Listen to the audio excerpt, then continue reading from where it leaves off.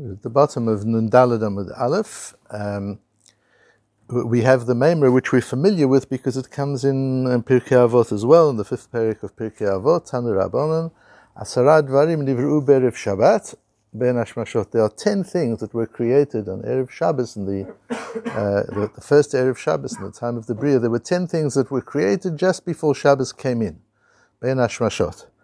And it goes through the various 10 things, and then says, V'yesh Omrim, and some say, Af HaMazikin.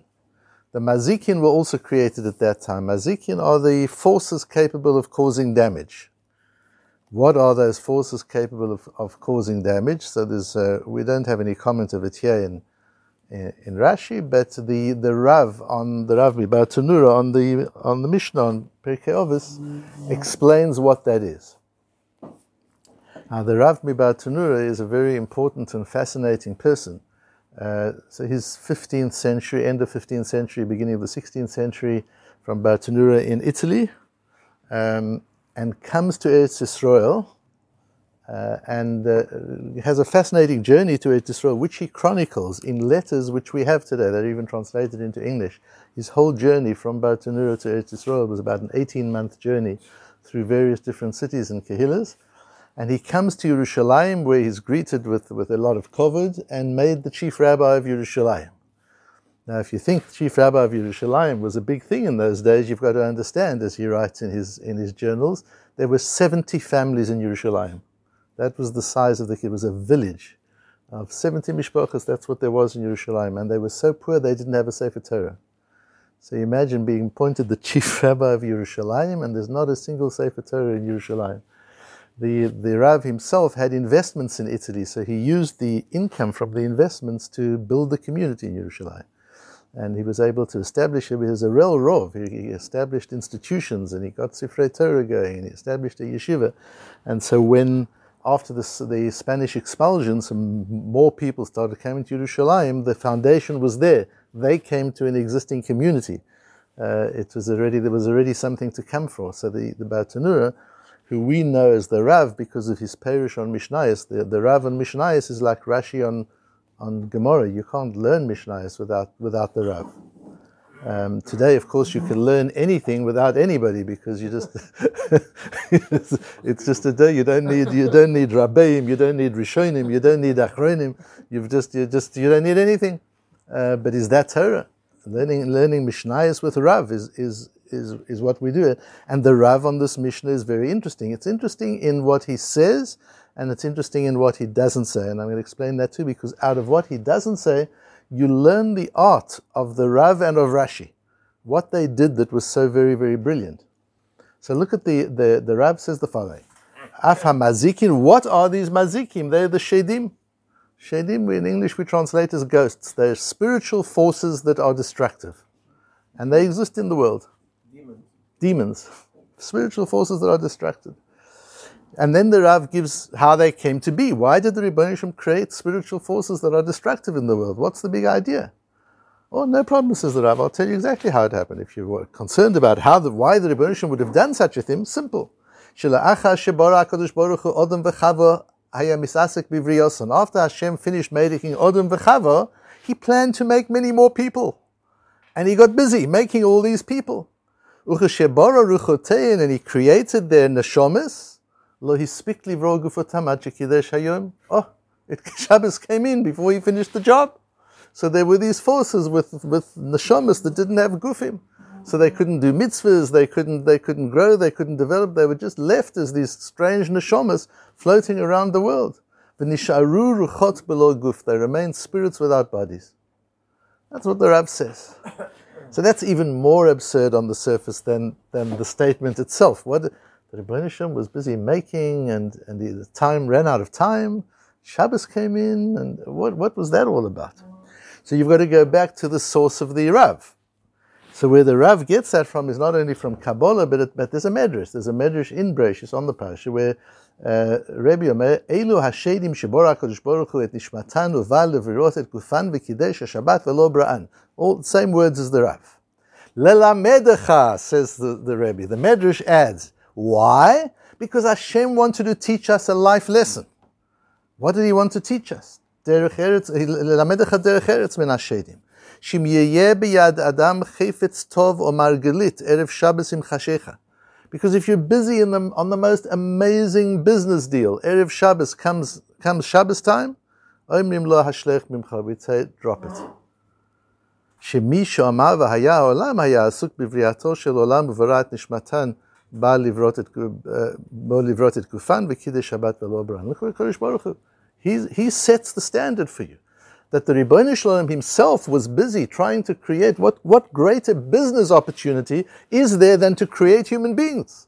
What better startup is there than starting the world up with human beings, with people? And he's just getting going. So Shki looks at his watch. Time to stop. The result of this is we're going to have unfinished beings in the world. Okay. So you'll have unfinished beings in the world. This idea that everything has to be completed is an idea that the Ribono Shel Olam wanted to teach us is flawed. Everything doesn't have to be completed. Or we have to define completion very carefully. Schubert's 8th Symphony is called the Unfinished Symphony. And it wasn't because he died, he lived for several years after he finished the 2 movements of the 8th Symphony. But it's the Unfinished Symphony, and it's an amazing piece of music that orchestras play all over the world. There are many works of art that are unfinished. The Mishnah Berurah planned to write on the other parts of Shulchan Aruch, particularly on Choshen Mishpat. The fact that he didn't finish it doesn't mean the Mishnah Berurah is missing anything. An unfinished thing is also valuable. And what the Medrash is teaching us is that there are times when you've got to define completion by task. So if I give you a task to do for me, you're working for me, and I say, please finish this report for me, and you come back and it's not done, I say, what happened? You say, I ran out of time. That's not acceptable. I asked you to give me a finished product. So that wouldn't be acceptable. But if you're writing in an exam, and you're told 2 o'clock you've got the exam is finished, you can't say at the end of it, I'm not finished yet, I need more time. So sometimes completion is defined by time, sometimes completion is defined by task. And it's important to clarify in our minds with each thing, what does completion look like? Does completion time or is completion the task? So if I'm busy on something and I said to my wife, I'll meet you for lunch or for dinner, comes lunchtime or dinner time, you don't finish what you're doing. It's for fun, what can you do? The time's up. You've made another arrangement. You've got a shiur, you've got a kviyas, you've got minyan. You don't finish what you're doing. And we'll see in tomorrow's daf, then comes the question of sometimes you don't start something because you can't finish it in time. If you know you're not going to have the right amount of time, Erev Pesach and other times like that, certain things you don't start doing in that case. Because you're conscious of the fact that completion is defined by time, not by task. If you think completion is defined by task, then you can start anything because you'll finish it.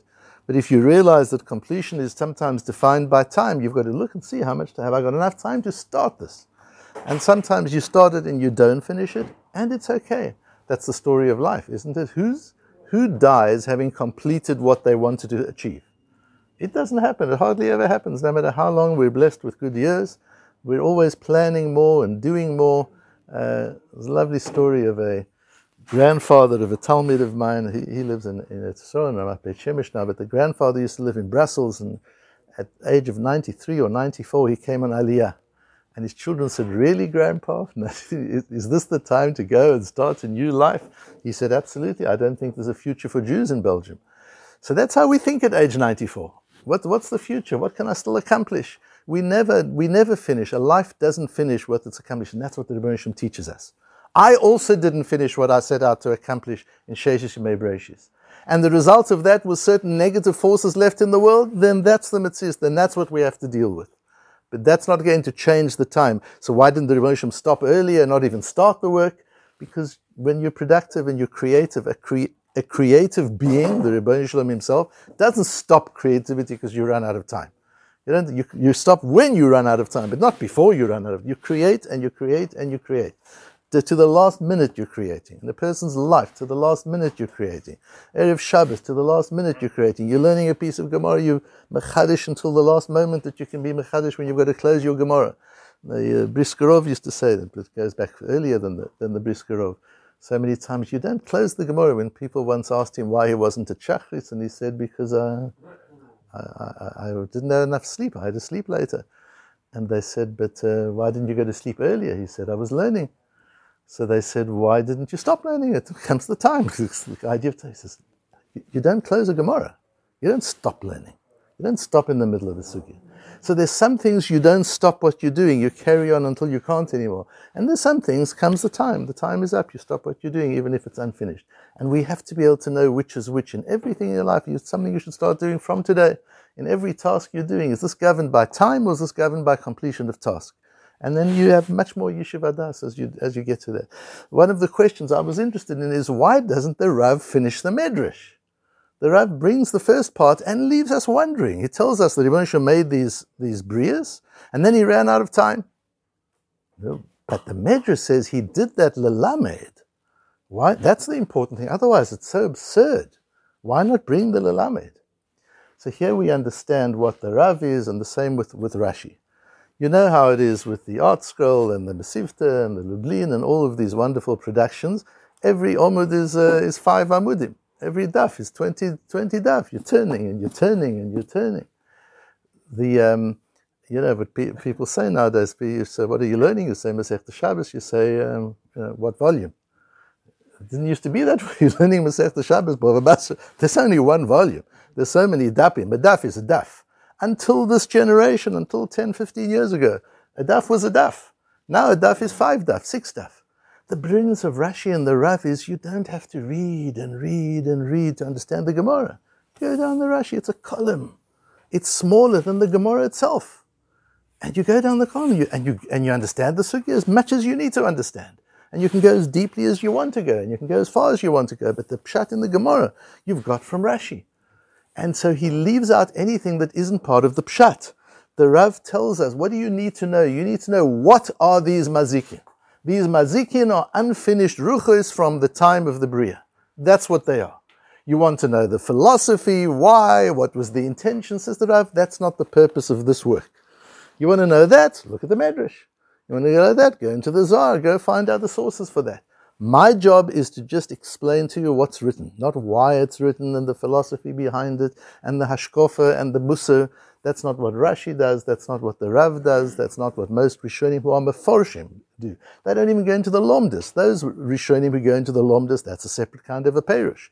But the Ramban and the Rashbo, they go into the Lomdus. But Rashi and the Ran and those meforshim are here just to tell us what it says. And the Rav is the same on the Mishnah. What it says, and what it says is what these mazikin are. But if we understand the Medrash, we begin to understand the whole idea of this, that the Rebbeinu Shalom was willing to sacrifice that there should be mazikim in the world, because we need to understand that sometimes you leave things unfinished when the time is up and you need to get ready for Shabbos.